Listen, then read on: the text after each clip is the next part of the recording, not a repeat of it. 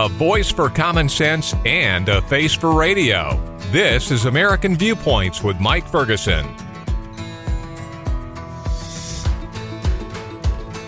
To follow up that conversation we just had a couple of minutes ago, yeah, I've got some thoughts on that as well. And this is from a non-attorney perspective. I'm Mike Ferguson. Thank you for staying with us here on American Viewpoints. And like I said a couple of minutes ago, I am not an attorney. I'm somebody who's been in media for over 27, 28 years now. And I've been trying to find legal minds, attorneys and legal observers to get their perspective on this indictment against Donald Trump. And so far, I've not found an attorney or another legal observer who has said this is a very strong legal case. And so what does that lead us to believe? Well, it leads us to believe that is political. Even if you are in the middle, even if you are on the left, I'm going to talk about why the trend that we're seeing, and not just this, why it should really bother us all. Now, right after the indictment was unsealed and Donald Trump pled not guilty, DA Alvin Bragg made an appearance at a press conference answering a few questions from media. And here's part of the argument that he had for filing these charges against Donald Trump. Less than 2 weeks before the presidential election, Michael Cohen wired $130,000 to Stormy Daniels' lawyer. That payment was to hide damaging information from the voting public. So the idea that this is connected to the 2016 election is part of this, which that in and of itself, believe it or not, may not be political if he can prove that there's been a crime committed. But the standard for that is very, very high, according to the attorneys I've spoken with. And it seems like a real stretch, but we'll see what happens. So Donald Trump, that evening after the indictment, as you know, he gave a speech from Mar-a-Lago in front of a very supportive audience. And here's part of what he had to say. They attacked me with an onslaught of fraudulent investigations. Russia, Russia, Russia. Ukraine, Ukraine, Ukraine. Impeachment hoax number 1. Impeachment hoax number 2.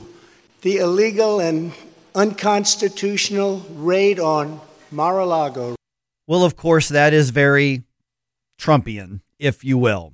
Now, whether or not you are a Donald Trump supporter, whether you are a Republican or a Democrat or an independent or somewhere else on the political spectrum, there is a troubling pattern here that has emerged. And I'm saying that in the past tense. It's not emerging. It's not a matter of it could emerge. It has emerged. And that is the abuse of law enforcement and of the justice system to get some kind of win politically. And this is not about any one election cycle. This is not about any one issue. And it really shouldn't matter whether you are a Republican or a Democrat or whatever you identify as or whichever cause you join when it comes to politically. Now, right now it's about Donald Trump, apparently. You know, that's the accusation. That's what it appears to be to most people, even many of those on the left. So a lot of my friends on the left, they're kind of shrugging and saying, yeah, they're going after him, but gosh darn it, we hope that they get him.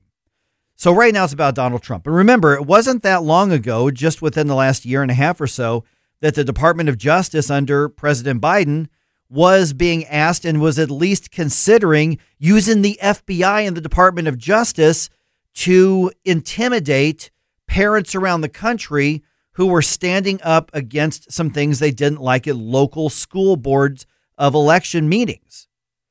And this, first of all, was an absolute overreach of the federal government. That's just not the role. If somebody's out of line, that's a local issue. But when you had in this case, teachers unions and some other more on the left activists trying to work with the Department of Justice and apparently getting an open reception saying, please treat some of these parents as though they could be domestic terrorists or something along those lines, that looks to a reasonable person that it could be the abuse of the legal system, an abuse of the criminal justice system, an abuse of law enforcement in order to quiet down people who are speaking up. And you can go back a number of years to the Obama administration. Remember when the IRS was targeting conservative activist groups for their audits, including nonprofit groups and including Tea Party groups in particular. So what all this means, And all of these happen to be Democratic examples going against Republicans. You can go back to accusations against Richard Nixon and other Republicans. So Republicans are not blameless right here. But what you have right here is somebody taking a tool when they're in power saying, I want to use this to target my opponents. But if you're talking about law enforcement, you're talking about the judicial system, you're talking about the criminal justice system, you're taking something out of context, and that is a foundation of our society that we must be able to trust. And right now, there's a lot of reason for a lot of people to not trust this part of our society. And that's a very, very dangerous road to go down. This past week, conservative activist and commentator Matt Walsh put on Twitter an interesting argument. Basically, he was arguing for Republicans to do the same thing, saying this is what Democrats are doing to Republicans. They should make it an outspoken goal to go after the Democrats in the same way, use investigations, use prosecutions for political purposes. He compared it to the Cold War mentality of mutually assured destruction. That's a really, really bad place for this country to be. It's a really bad place for this country to go.